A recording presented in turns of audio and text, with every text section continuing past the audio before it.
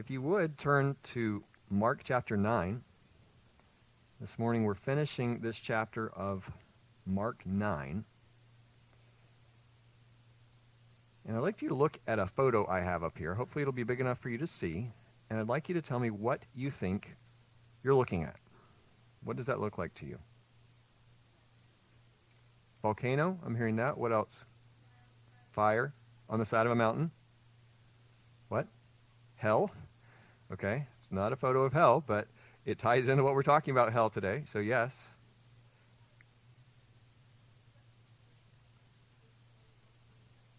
It looks like the vents out of a volcano. I agree. That photo does look like a volcano, but it is not a volcano. What you're looking at, and I have another photo to help give it some context, this is a fire in a landfill in Alabama. And if you've seen or heard about it in the news, this has been burning for close to 3 months now. Here's part of an article that I found. The headline is Hot Mess, Why a Landfill Fire Has Raged Underground for Months in Alabama.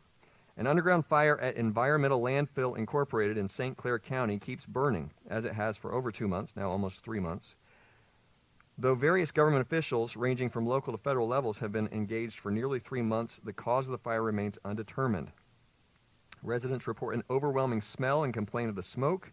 Some have temporarily relocated to avoid its impact, and residents who remain in their homes near the fire have been advised to limit outdoor activities and install high-efficiency filters in their heating and air conditioning systems.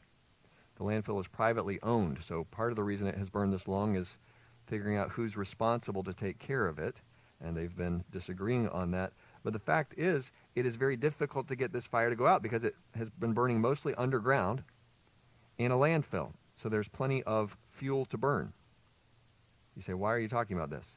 Because it's going to tie into our sermon. We're going to talk about another landfill that had been on fire for decades. But for right now, I hope you've had a chance to find our passage because I'm going to read it to us. Would you stand, please? I'm going to read.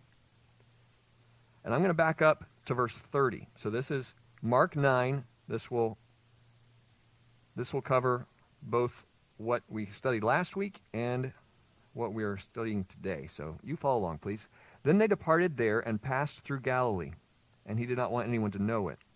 For he taught his disciples and said to them, the Son of Man is being delivered into the hands of men, and they will kill him. And after he is killed, he will rise the third day. But they did not understand this saying, and were afraid to ask him. Then he came to Capernaum, and when he was in the house, he asked them, what was it you disputed among yourselves on the road? But they kept silent. For on the road they had disputed among themselves who would be the greatest. And he sat down, called the 12, and said to them, if anyone desires to be first, he shall be last of all and servant of all. Then he took a little child and set him in the midst of them. And when he had taken him in his arms, he said to them, whoever receives one of these little children in my name receives me. And whoever receives me receives not me, but him who sent me.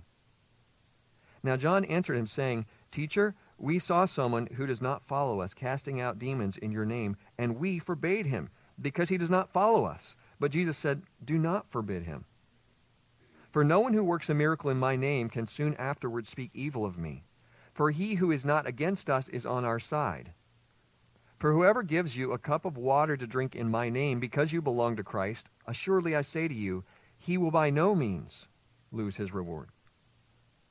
And whoever causes one of these little ones who believe in me to stumble, it would be better for him if a millstone were hung around his neck and he were thrown into the sea. And if your hand makes you sin, cut it off. It is better for you to enter into life maimed than having 2 hands to go to hell, into the fire that shall never be quenched, where their worm does not die and the fire is not quenched. And if your foot makes you sin, cut it off.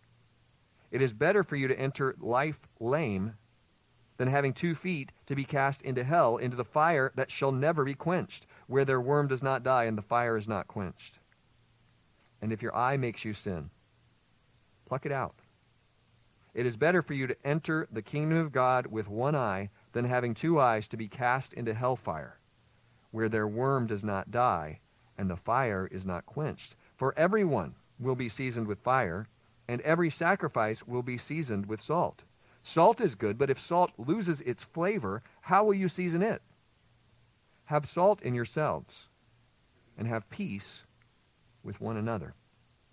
Let's pray together, please. Our Father, we thank you that you are faithful and good and unchanging and merciful. Lord, because you are all of these things, and because you do not change, we can come to you. We can bring our requests before you. We can find grace to help in our time of need. So we rejoice that we can come to the living God by Jesus Christ, his Son.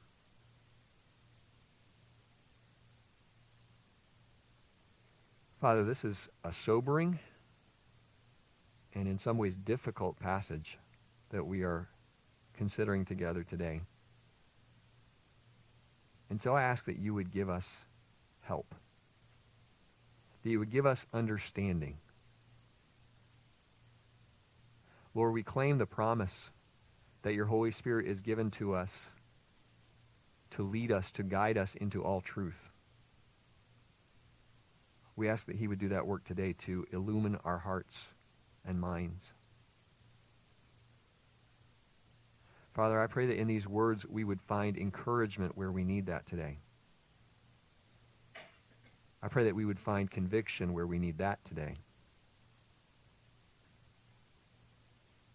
Lord, we know that these are your words that you have spoken and that they have meaning for us. And so we ask that you would guide us to understand exactly what you want us to do with this passage today. Father, I ask for your help, that your Holy Spirit would anoint me to teach your word accurately this morning, that your word would come through and that our ears and ultimately our hearts would receive what you have, and that it would bear fruit, that it would bear much fruit for your glory. We pray in Jesus' name. Amen. Thank you. You may be seated.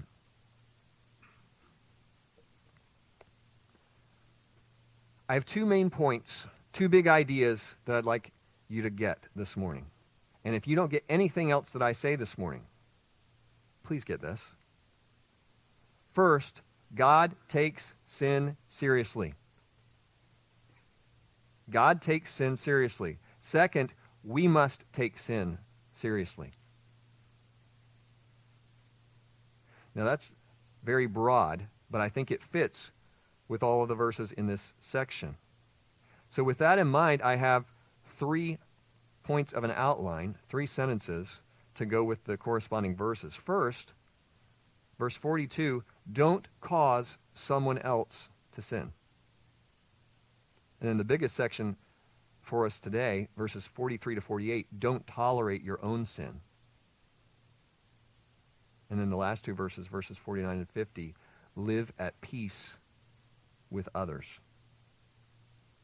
We're going to go back to verse 42 and cover this a verse at a time or a paragraph at a time. So we're going back to that first point, don't cause someone else to sin. I read from verse 30 because I wanted you to see how this verse, verse 42, connects what we did last week to what we're doing today. We have the mention of a little one. Well, what's he talking about? He had just used a child as an example of a little one, and we talked last week that that would be someone who's a believer, not necessarily a child, someone who has come to Christ with childlike faith. We have some repeated words and phrases, and we'll see those as we go.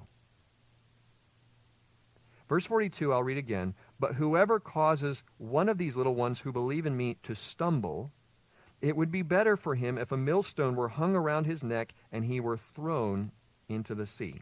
The first thing we need to understand is the word stumble. If you have a different translation with you, you may have the word offend, or to sin, or lose faith, to fall away, to sin. One of my study Bibles said that the word translated to stumble literally means to cause to fall. To entice, trap, or lead a believer into sin is a very serious matter to God. And it helps if we understand this verb in terms of its implications, what happens in the future because of this stumbling, this tripping, this enticing to sin. What we're talking about is not just getting someone else to sin one time, though that would be bad. What we're talking about is causing someone else to fall away from following Jesus.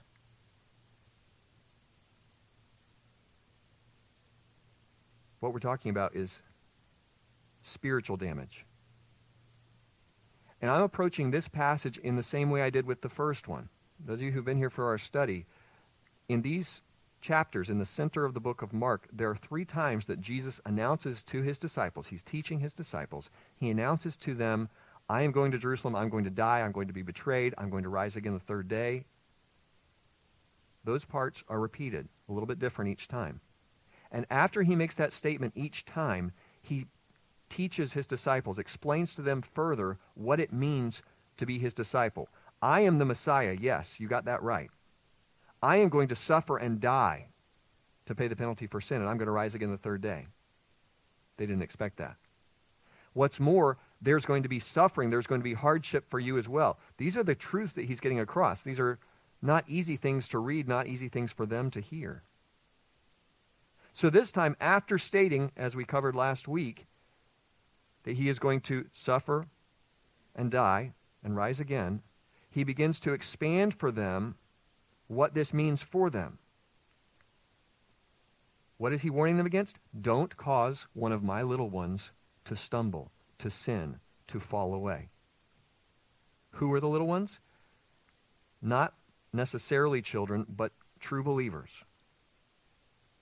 And this is an illustration I think we understand. If you've been a parent of a small child, you're helping that child learn to walk, maybe a 1-year-old, and you're saying, come on, take that first step, come on. And the baby takes the first step. The 1-year-old takes the first step, and you go, oh well. And the child falls flat on his face. You say, that's horrible. That's cruel. I would never do that. Well, I didn't do that either. You can ask my wife. The kids were too young to remember that. I didn't do that. But you have the picture in your mind of letting a little one fall. God takes that seriously. How do you feel when you hear of a child being abused or molested or even murdered? It probably makes your blood boil a little bit. How would you feel if that happened to your own child? Because that's the picture, that's the mindset we need to have of God's view of someone messing with his kids. He takes it very seriously. So what does this verse say should happen to someone who causes a little one to stumble? And it's pretty picturesque, isn't it? That a millstone would be hung around his neck and he would be thrown into the sea. What's that talking about? This is the large upper millstone, probably hundreds or thousands of pounds, tied around your neck. This would be one that had to be turned by a donkey, and you'd be thrown into the sea. And that seems very mafia-like to us. That seems horrible, and it is. But it would have been more familiar to them because this was a form of Gentile execution that was practiced. For certain crimes, someone would have a heavy object, a stone tied around his neck. He would be thrown into the sea to drown.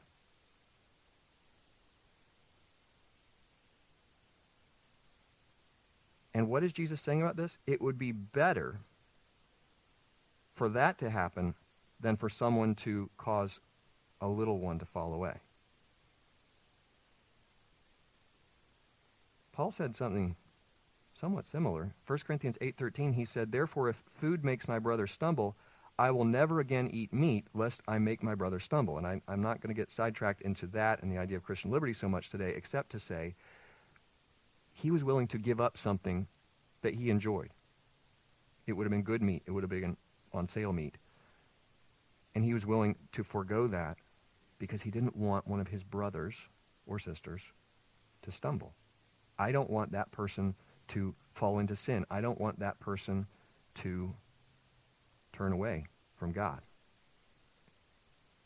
Well, what does that look like, Bob? Because we're probably not talking about meat offered to idols in today's context. No, we're not. So I'm going to give you a couple of possible ideas. One is don't mock the convictions of other believers, especially younger believers. Maybe someone's just turned to Christ and is reading the Bible for the first time and finds something and, oh, I want to share it with you, and this is what I just read, and do you think it means this? And just get over it. You're watching skeptically, or even saying something to that person. That excitement's going to wear off, and it'll be like everybody else. Or what about a young person who goes to camp and makes a decision? Oh, well, we'll just watch and see how that goes. It's probably just a camp decision. It won't last. The skepticism that can creep into our lives about what the spiritual life is and isn't, and what it's supposed to be. Here's a more practical example. It's similar to something that I got to talk with somebody in our church about not long ago. Just thinking through how can we do right by our brothers and sisters. So here's the scenario I'm going to throw out there. I haven't done this. I don't intend to do this. But for the sake of this story, imagine that when we finish today, I go downstairs and I go sit at the bar for a while and start drinking. And as you all leave, somebody's parked on that side and looks in and sees, oh. Or maybe you went to eat there and you see, there's Pastor Bob just sitting up there at the bar. What would you think? Forget for a moment what you would think if there's someone in our congregation, or the community for that matter, who has struggled with alcoholism, or has a family member who has struggled with alcoholism. Am I causing temptation for that person? Yes. Quite probably. Could I be a reason that that person would stumble back into sin? Yes. Now, am I causing that person to sin? Can I cause someone else to sin? We all have free will, right? But I can either set up conditions that are helpful to a brother or sister in Christ to prevent that person from sinning, or I can just do whatever I want, and I don't care what you think, and I don't care what you're tempted by. I'm just going to do what I want to because I can. Now, not sinning, but I'm just going to do what I want to because I'm going to argue that the Bible just says I can't get drunk. We can talk about alcohol afterward if you want to. I think it is unwise to drink, but it is not condemned in Scripture. But with that said, I as a leader, I as a more mature brother than a new Christian, I need to be really careful not to cause that person to stumble back into sin, not to cause that person to turn away. Let me give you another example. A while back, one of the churches I was serving at, there was a man in the congregation who was struggling with drug addiction. And what happened is that a time or two, I think maybe even a third time, he was strung out on drugs and texted me and asked me to come get him and take him home. And so the first time I did. And I don't remember if it was 2 or 3 times total, but the next time I did. But certainly by the third time, I explained to him, I love you. I want you to do right. But I'm not going to make it easier for you to sin. I'm not going to be your ride home when you go out and sin against God, against your wife, your family. I'm not going to do that. And that's a part of it as well. We can think of examples of Christian liberty, but if it helps you to think of it this second way, I'm not going to make it easier for my brother or sister to sin. I'm going to make choices in my life where I go, what I do, what I wear, what I don't. I'm going to make decisions based on how I can build up my brother or sister rather than be a stumbling block for them to trip and to fall. Does that make sense? You with me so far? That's our first point. That's our first verse. Don't cause someone else to sin. We're moving to verse 43, and this section is verses 43 to 48. Don't tolerate your own sin. In other words, we were focused on others. Don't cause others to sin. Now, be very careful lest you yourself sin. Now, this is review. I hope this is starting to take root in your mind, the theme of the Gospel of Mark. I've stated it several times. Here it is again. Jesus as the suffering servant and the call and cost of being his disciple. He's announced to his disciples, I am a suffering servant. I am not here to do what you think I am going to do. I am a suffering Messiah. This is my first time coming. These are the kind of things that they didn't quite grasp yet. We understand that. But Jesus is the suffering servant, and what does it cost to be his disciple? He's calling. He's called these 12. What's it going to cost them to be his disciple? What is it going to cost any of us to be his disciple? And I've said this before, but I want us to understand. Being a disciple of Christ is not just for the more mature Christians. It is not for the super Christians. It's not for the very holy. Being a disciple is synonymous with, it is another term for being a Christian. So don't think, well, I can be a Christian and I know I'm going to heaven because I prayed a prayer or I walked an aisle or I got baptized or I go to church or I give. No. I am saved by grace through faith that I believe Jesus Christ is the Savior of the world. That's how I'm saved. Not by anything I did.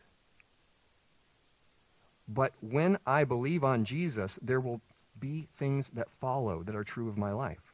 And that's what we're talking about in the context of these verses. So the way I would apply this theme of the Gospel of Mark, the way I see it, to these verses is that there are eternal consequences for not responding to the call and cost of being Jesus' disciple. There are eternal consequences if he calls me to be his disciple and I just blow it off. I ignore it. Now, I've made a chart that I hope will be helpful in what we're about to talk about. We have verse 42. We already covered that one. We have verse 43, 45, 47, and there are repeated words. So I will tell you what's in here. Hopefully it'll be big enough for you to see. Verse 42, we talked about to stumble, it would be better to be thrown into the sea. That's kind of by itself because he's talking about not causing someone else to stumble. But these three verses, 43, 45, 47, are saying similar things about how not to fall into sin myself. Verse 43, to sin. And by the way, the word for sin that is translated sin in my New King James that I'm quoting from is the same word for stumble. So stumble, sin, sin, sin, all same verb. To sin, verse 43, it is better to enter into life maimed than to go to hell into the fire that shall never be quenched. Verse 45, to sin, it is better to enter life lame than to be cast into hell into the fire that shall never be quenched. Again, we talk about to sin. It is better to enter the kingdom of God with one eye than to be cast into hellfire where their worm does not die and the fire is not quenched. You say, I'm not following, Bob. That's okay. I want to give you the big picture, and we're going to dive a little deeper into these different ideas. Here's how I would summarize.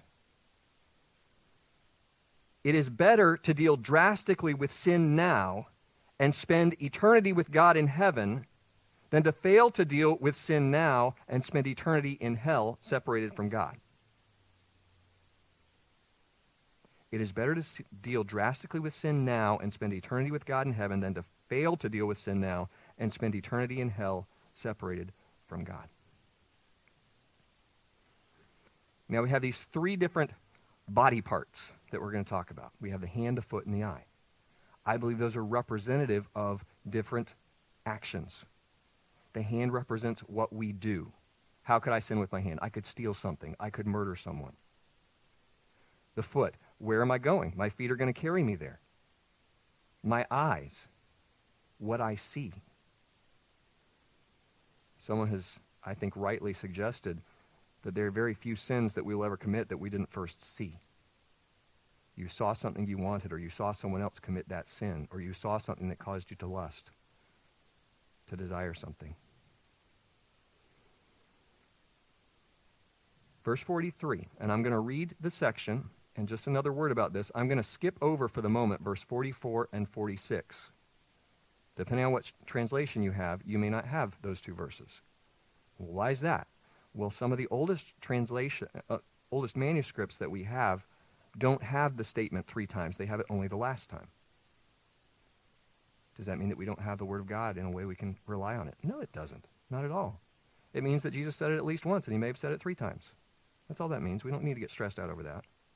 But for the flow of this, I'm going to read it without verses 44 and 46. Here we go. If your hand causes you to sin, cut it off. It is better for you to enter life maimed rather than having two hands to go to hell into the fire that shall never be quenched. And if your foot causes you to sin, cut it off. It is better for you to enter life lame rather than having 2 feet to be cast into hell into the fire that shall never be quenched. And if your eye causes you to sin, pluck it out. It is better for you to enter the kingdom of God with one eye rather than having 2 eyes to be cast into hellfire where their worm does not die and the fire is not quenched. This is some harsh language, some very graphic language from our Lord. And for the benefit of the younger people in the room, he's speaking in a way that's not literal.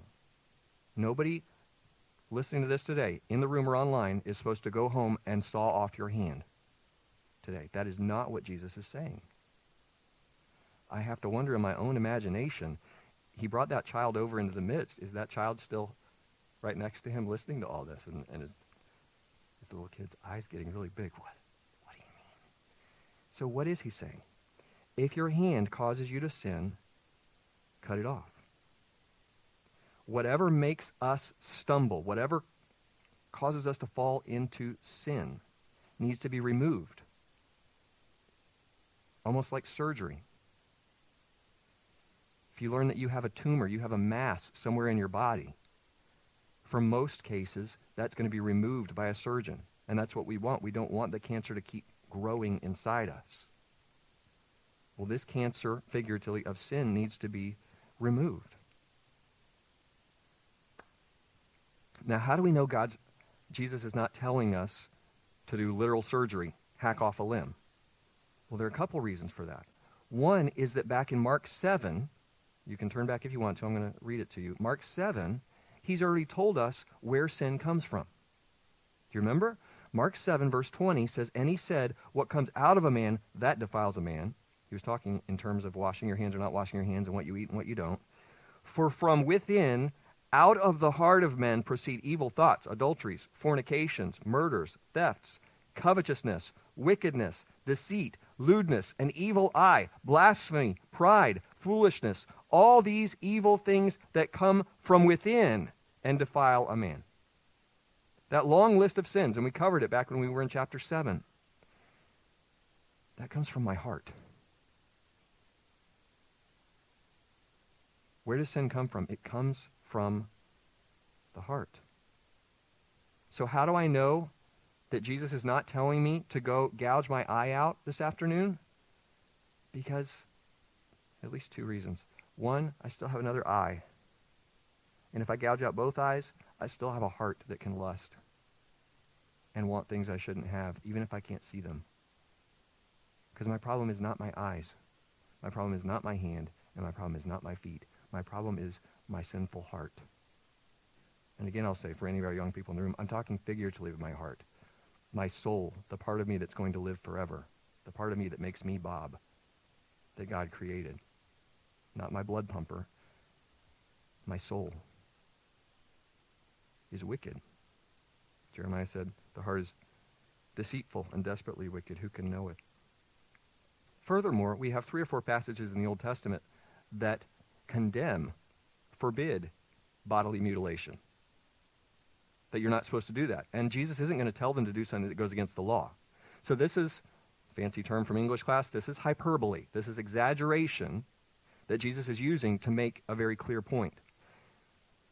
That we need to deal with sin and we need to do it drastically, radically.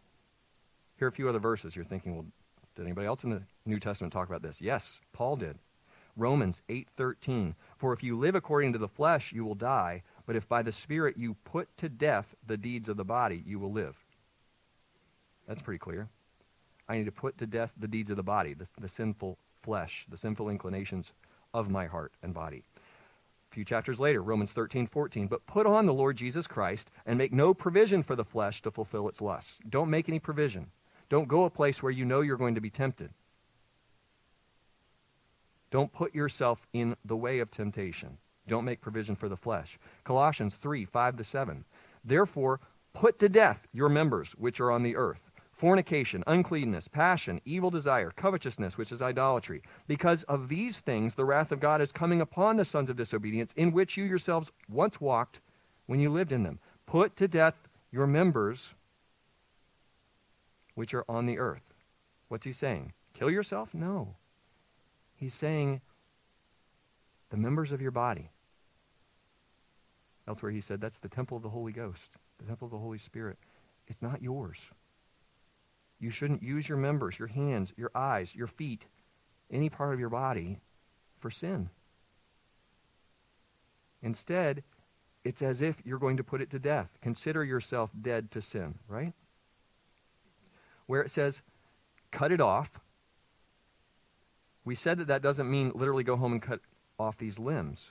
But I appreciated what David Guzik said. He said the problem with taking Jesus' words literally is that bodily mutilation doesn't go far enough. Why? Because of what I told you a minute ago. It's the heart. I can dismember my body, but I can still sin in my mind and in my heart. What is Jesus saying? He's saying deal radically with whatever is hindering you. Hebrews 12 says it this way, the sin that so easily ensnares us. One of my commentaries said, this isn't something we need to take hours or days to try to figure out. Whatever came into your mind when I first started talking about this, that's the sin that we need to discard, that we need to set aside. We know the sin that easily besets us. You know how you are more likely to be tempted to lie, to cheat, to steal, to commit fornication, whatever your personal set of temptations is. That's where we need to be on our guard if we're not going to stumble. Deal radically with those things. A few more illustrations. One from recent history, a name you might recognize, a guy by the name of Aaron Ralston. In April of 2003, he was on a hike, and he decided he would go down, descend, rappel in a canyon. He was by himself. And as he went down, he dislodged a boulder that pinned his right wrist to the side of the canyon wall. He couldn't move. After he lived, okay, lest you be worried, he lived, but he was pinned there for 5 days, and they went back afterward and determined the boulder was about 800 pounds. There was absolutely no way for him to free himself. So he rationed the little bit of water he had. We're talking about ounces of water is all he has, and 2 burritos. And that's all he had for 5 days. And he eventually realized, if I stay here, I'm going to die. My only hope of living is going to be to cut off my arm. And that's his choice. What would you choose? Are you going to choose to die there, or are you going to cut off your arm in hopes of living? And he chose to use his pocket knife, cut off his arm, make a tourniquet with what he had, rappel down the 65-foot drop, and hike 7 miles to safety. See, that's drastic. Yeah. That's drastic. But we're not talking just about physical life. We're talking about spiritual life. We're talking about eternal life. And we need to be drastic. A great Bible illustration, I believe, is Joseph. Genesis 39. You can look it up on your own if you want to, but most of you are familiar with that story. He's been sold into slavery into Egypt. He's been sold to Potiphar. He has risen through the ranks. He is second in command in Potiphar's house. And the Bible tells us he was a good-looking guy. And Potiphar's wife wanted to sleep with him and kept after him and kept after him and kept after him until she had her trap set. She was ready. She had it all worked out. And still, he rejected her. How did he do that? Did he stick around and reason with her and tell her all the different ways? Oh, I can't do this. I shouldn't do this. He said a little bit, but ultimately, what did he do? He ran. What did Paul write to Timothy? Flee youthful lusts. You say, that's drastic. Yes. God takes sin seriously. We must take sin seriously. Here's some other possibilities. Years ago at another church, I heard of a man who had a problem, and he kept visiting strip clubs. This is a problem on many levels. It's sin. He knew it was sin. But the problem was that the quickest, best way for him to get home each day from work was to pass a strip club. So his pastor or whatever counselor he was seeing was saying, you've got to go a different way. What you need to do is go the long way around. But that's going to take me another half hour every day. Who cares?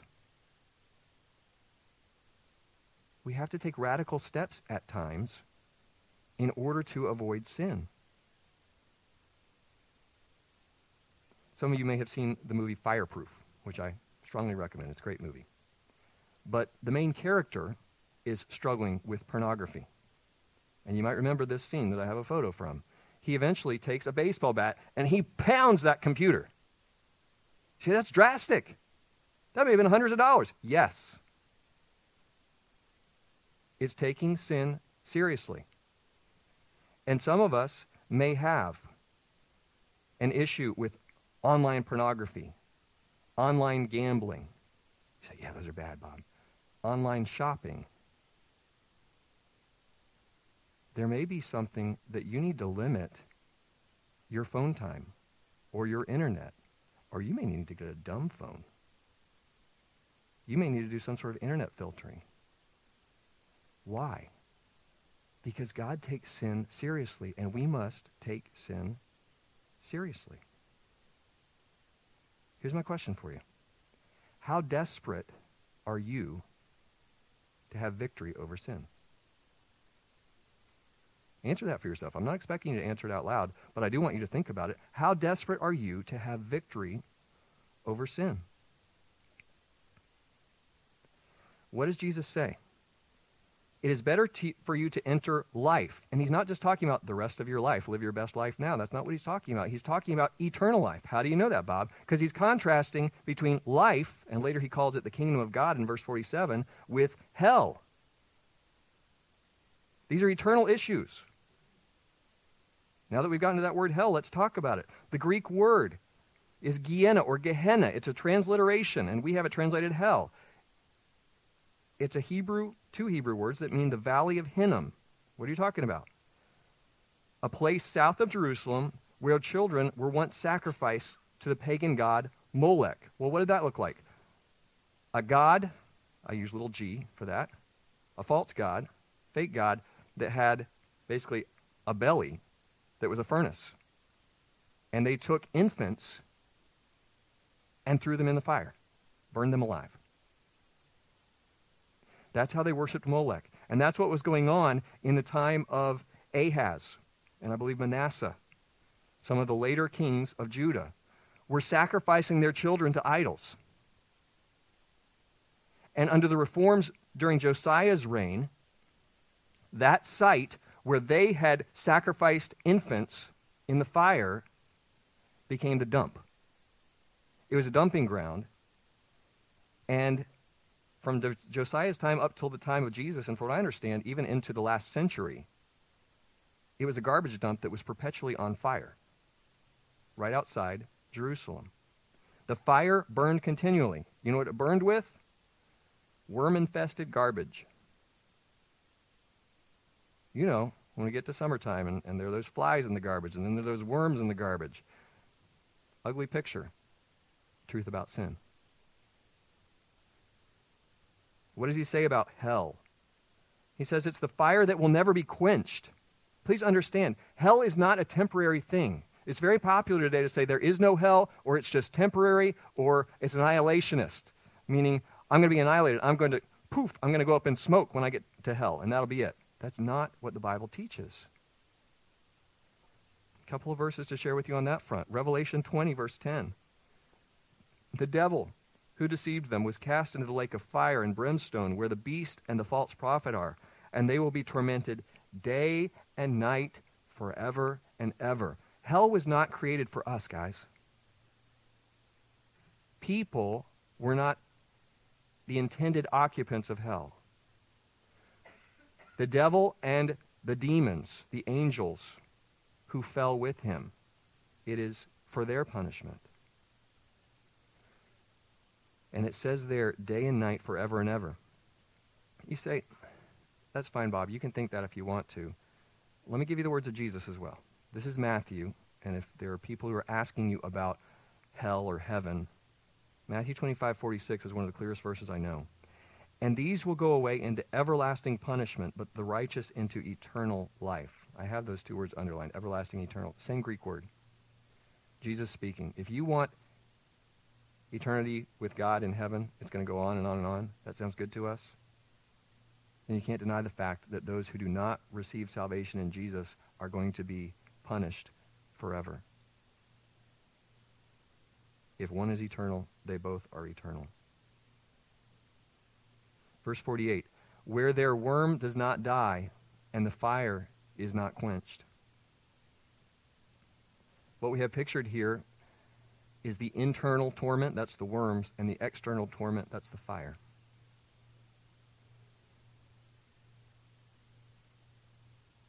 Who will experience this? Those who refuse salvation offered in Jesus.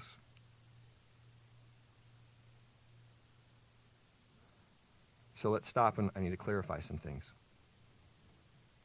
Please do not misunderstand me today. I'm not saying that in order to be saved, in order to have eternal life, I have to clean up my act. I have to say no to sin. That's not how I get to heaven. Making myself the best Bob possible is not going to make it to heaven. Doing more good than bad is not going to make it to heaven. The only way, Jesus is the way, the truth, the life. The only way, the only truth, the only life, the only way I'm going to get to God is through Jesus.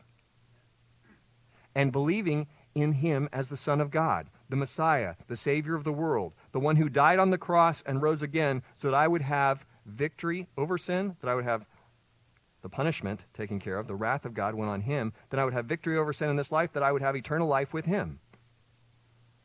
He's the one who did that. That's the only way I'm going to be saved. You say, okay, so you're saved by belief in Jesus Christ alone. Yes. So now you're telling me, Bob, that I have to say no to sin and be so serious that I'd be willing to cut off a body part in order to be holy. Yes and no. Okay? Paul wrote to the Galatians, do you really think that you're saved by faith, by grace, and that now you're going to sanctify yourself, make yourself holy on your own? Nuh-uh. It doesn't work that way. We need Jesus for both. We need his grace for both. But what I am saying is that if you are a follower of Christ, if you are a believer in Jesus, if you are saved, you will do these things. You will resist sin. You will be drastic and radical at times to avoid falling into sin. Am I saying that if you resist sin, that means you're saved? No. I think I just covered that. You are saved only by grace through faith. Believing in Jesus, it's the only way to be saved. There are no other ways. It's not that plus anything else. But if you're struggling with sin, if you say, Bob, I'm really struggling in this area, I just keep doing the same thing over and over, and I'm convicted, and I don't want to do that, that's a good thing. That's an evidence that you're believing in Christ and you're saved.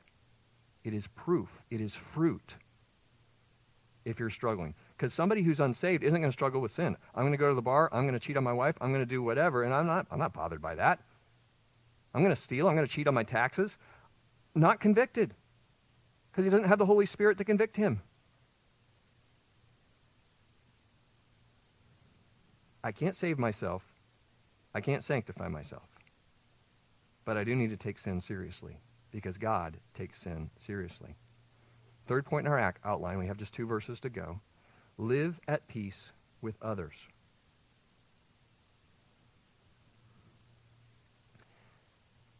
I get to study the Bible every week. It's a privilege. I spend time, I look at commentaries, I look at study Bibles. I read it over and over. And then I come to statements like this. This statement, unique to Mark, is difficult to interpret. About 15 possible explanations have been suggested. That doesn't give me warm fuzzies usually when I reach that. But that's saying that these next 2 verses are complicated, especially the next verse. Lots of different ideas. So I'm going to give you, after looking at the context this week, after studying it, after wrestling with it, frankly, I'm going to give you what I think is true about this next verse. I could be wrong. I wouldn't die for this interpretation, but I think it's the right interpretation for this context. The verse says this, "For everyone will be seasoned with fire, and every sacrifice will be seasoned with salt." That word "for" is a transition word that ties back to the previous section. That word "fire" ties us back to the previous section. We've been talking about Gehenna and the dump that's on fire. So it's definitely related somehow to what we've just been reading. How is it related? The next statement we have seasoned with fire or salted with fire and seasoned with salt. That seems to be the idea from the Old Testament. If you read Leviticus 2:13, it says all of the Old Testament sacrifices that are burnt offerings, all the ones that are going to go on the fire, on the altar, have to be salted as well. So there's some connection here between what we've been reading and now with Old Testament sacrifices. So how does this all fit together? From the context, I believe Jesus is talking to his disciples. I've treated this entire section as to believers, saved people. And I believe that's the case in this verse as well. And the way I understand it, Revelation 12:1 comes into play here. Many of you had that verse memorized. I beseech you therefore, brethren, by the mercies of God, that you present your bodies a living sacrifice. What is one of the primary sacrifices of me as a New Testament priest? It is that I sacrifice myself. I am a living sacrifice. It is my body. It is my will. It is my time. It is my money. All of it is God's. That's a New Testament sacrifice. A living sacrifice that is holy. Doesn't that fit in? Salt and fire, holiness, sanctification is what we've been talking about.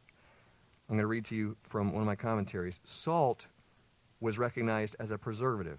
To be salted means to receive the application of that salt, to receive its purifying effect. The effect of fire is also to purify whatever's not consumed. So the disciples must be acted upon by a power that is both preserving and purifying. And that seems to be a work of the Holy Spirit through the Word.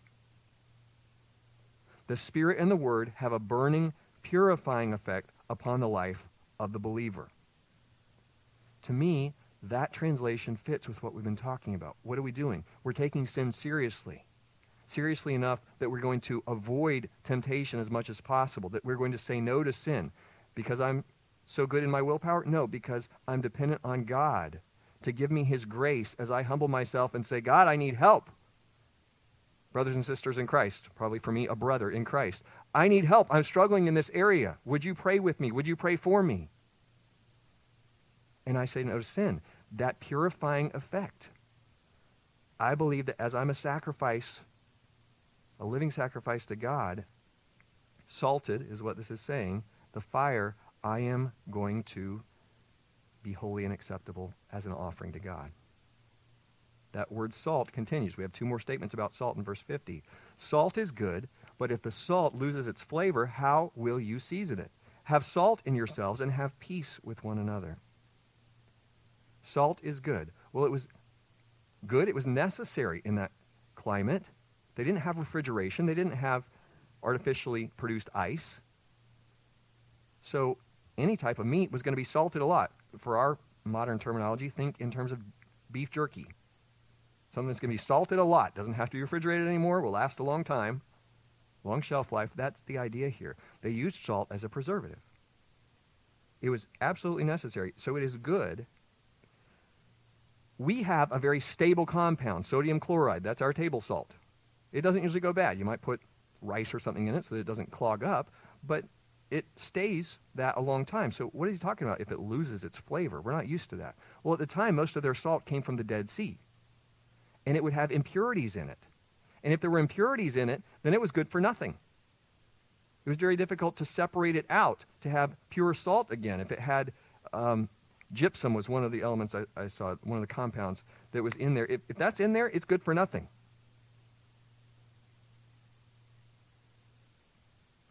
If the salt loses its flavor, how will you make it salty again?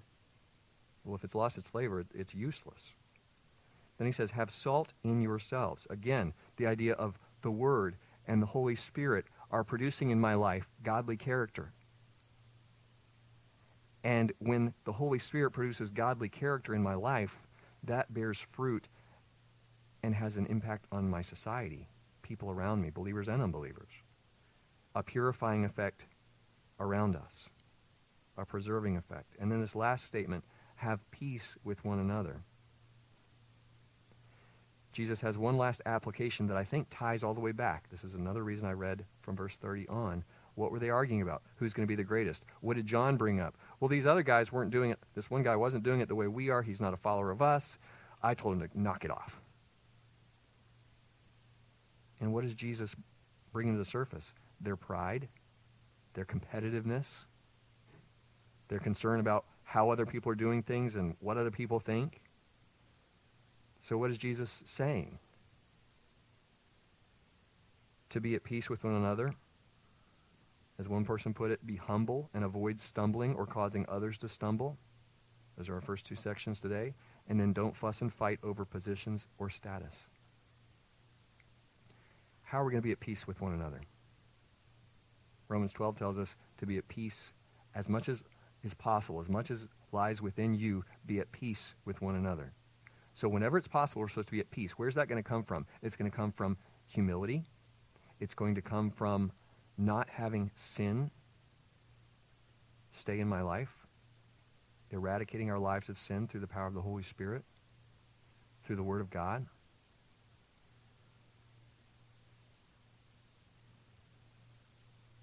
I'm going to paraphrase Jesus' words this way. This is not inspired, but be pure within yourselves and have peace with one another. I think that's what this whole section is about. What do I want you to remember from today? God takes sin seriously. We must take sin seriously. Within these sections, don't cause someone else to sin. Don't tolerate your own sin, and live at peace with others. If there's anyone here in the room this morning or anyone who's joined us online, if you don't have a relationship with God through Jesus Christ, then what I'd like you to take from today is that hell is real. It's a place of eternal torment separated from God. But the good news is that you don't have to go there because Jesus came and died to pay the penalty for your sin. The wages of sin is death, but the gift of God is eternal life in Jesus Christ our Lord. He came so that all believe in him would not perish, but would have everlasting life. And he welcomes you to come to him and be saved today. Now, I know many of you have done that. So I'll end with these three questions. Are you causing other Christians to stumble by what you're saying to them or the way that you're living before them? Question number 2. Are you dealing radically with sin in your own life? Question number 3. Are you living in peace with others? Would you bow your heads and close your eyes?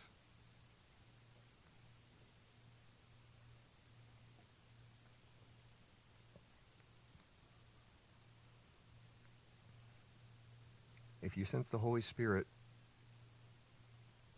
telling you something you need to do in response to this today, then I ask that you would obey.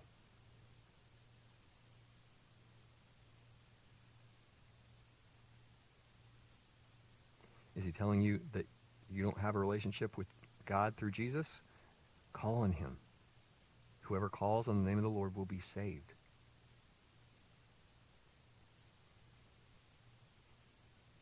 Has the Holy Spirit shown you a way that you have been causing others to be tempted or to fall into sin? If he's showing you changes you need to make, obey. Are there areas in your own life that you need to deal with? Areas of sin? You need to start by confessing that to God. But you very well may need to talk to somebody else. James talks about confessing our sins to one another that we would be healed. You may need help from a brother or sister or a counselor. No, that would be expensive. No, I don't have time for that. No, that would be embarrassing. How serious are you about your sin?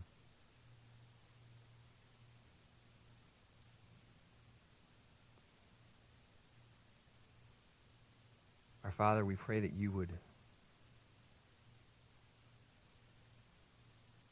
show us what is next.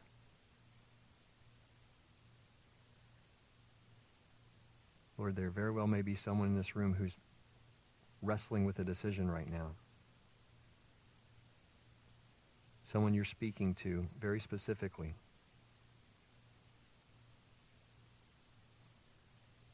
I pray that you would be victorious in that. That your Holy Spirit would be able to move freely, that we would submit to your will, that we would humble ourselves. Lord, if there's confession of sin that needs to take place, I pray that you would grant the godly sorrow that works repentance. Lord, may this be a new day. A new day in terms of building up our brother or sister instead of tripping him or her up. A new day in terms of saying no to sin and yes to you. A new day in which we can live at peace with our brothers and sisters in Christ because we're willing to give up our own desires and our own sin in order to have peace with you and peace with one another. Please work in our hearts. Please pour out your grace on us. And may those of us who humble ourselves find your grace and your help and your strength. That your word and your spirit would bring about change in our lives and that we would do our part in that. In Jesus' name, amen.